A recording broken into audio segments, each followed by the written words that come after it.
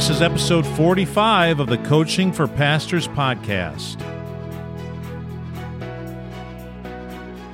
Hey, Pastor, welcome. I'm glad you joined me today. I'm going to make this worth your while. We've just got a few minutes together, and on Wednesdays we talk about family. We talk about the priority of family. We talk about our marriages. And today, I want to encourage you today in an area that my wife and I have had to really work on recently. And that's just, it's communication. Essentially, it's communication. But it's communication in the context of the crazy world that we're living in right now. And when I say crazy world, I don't mean geopolitical events, because they are crazy right now. I just mean the busyness of our society and how we're running around always late, always behind, chickens with our heads chopped off, the family schedules and everything's going on. And it just seems like everything's swirling. And my wife and I realized some time ago that we need to put a little bit more time into communication. Because, if you've been married for any amount of time at all, schedules just get more and more complex.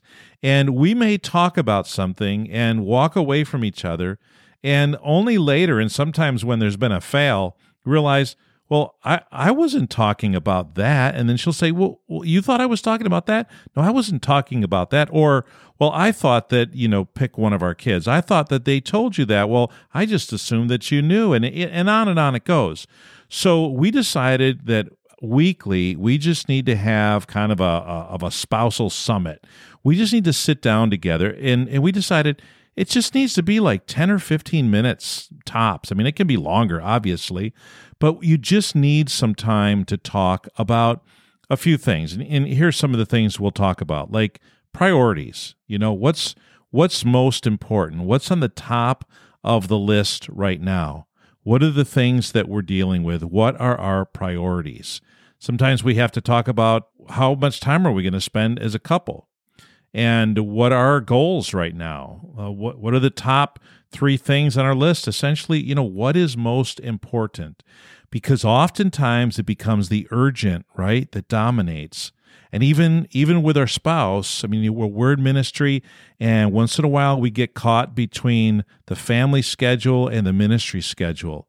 And because we're a pastor, we've got to be, and man or woman, right, pastor, you've got to be at the church function, and yet your spouse or your kids, your family's got something else going on, and you've got that pull. So talk about priorities, because some weeks the church schedule is just going to win. And then other weeks, the school schedule, if you have kids in school, is going to win. Or your extended family schedule has got to win. And every week there may be a little bit of a different priority, and so it's important to talk about that.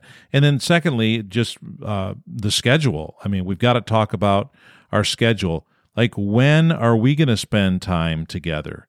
When are we going to go out to lunch? When are we going to have a conversation? Are we going to watch a movie together? Are we going to go out and do something? Are we going to do a project at home?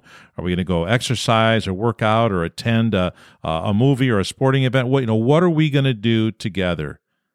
And we got to look at our schedule. And then we have to look at the big picture of everyone's schedule and try to resolve potential calendar conflicts. When our kids were home, we had 4 kids, and I remember the year that one was in elementary school, one was in middle school, one in high school, and one in college.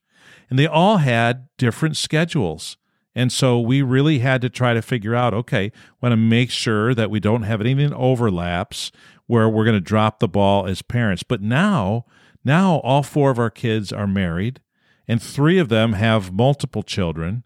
And so now we've got who I call kid-in-laws, right? My 3 daughters-in-law and my son-in-law.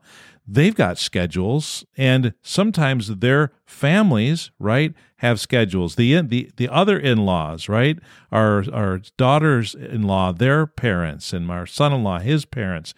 And so it really gets to be complex. So we just look at the schedule.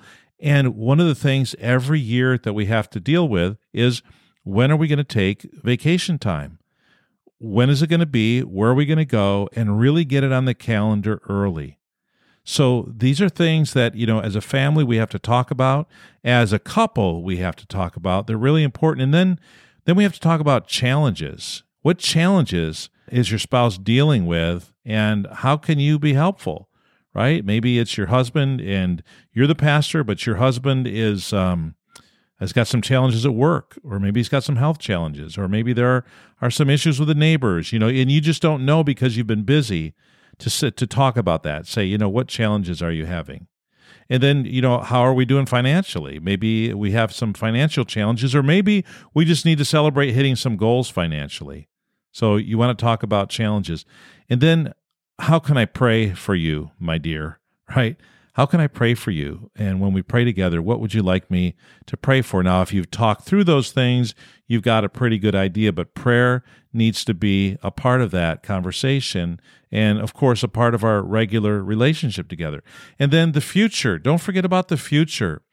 Remember to dream, because sometimes the immediacy and the urgency of ministry can become overwhelming.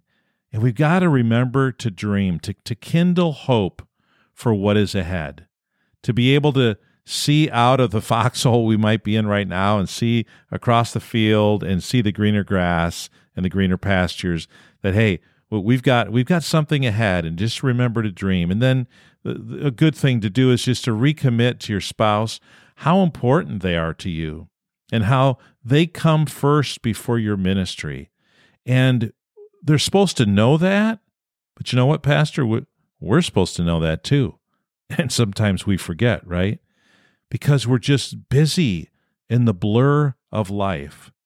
And so a spouse summit once a week, that can just be so helpful. When you fail to plan, you plan to fail, right? I think that's so true in this area. It has come and it has bitten us in the butt too many times. Pardon the expression. I know this is a religious broadcast. It has, though. It has. And we found ourselves at wit's end because we've got a schedule and we've got things that are going on. We've got mixed priorities and conflicts. And if we had just taken a few moments to talk about it yesterday or a week ago or 2 weeks ago, it could have been so much better. So, Pastor, as you think about your family, some of these things, I would imagine you probably heard something that I've just said in the last 8 minutes, and you've said, so just pick that thing. Yeah, that one. Just pick that thing and work on that. And it just helps everything to go better. Hey, I love talking to you. I'm glad we had these few minutes today. I hope you have a great day, and I'll talk to you again tomorrow on the Coaching for Pastors podcast.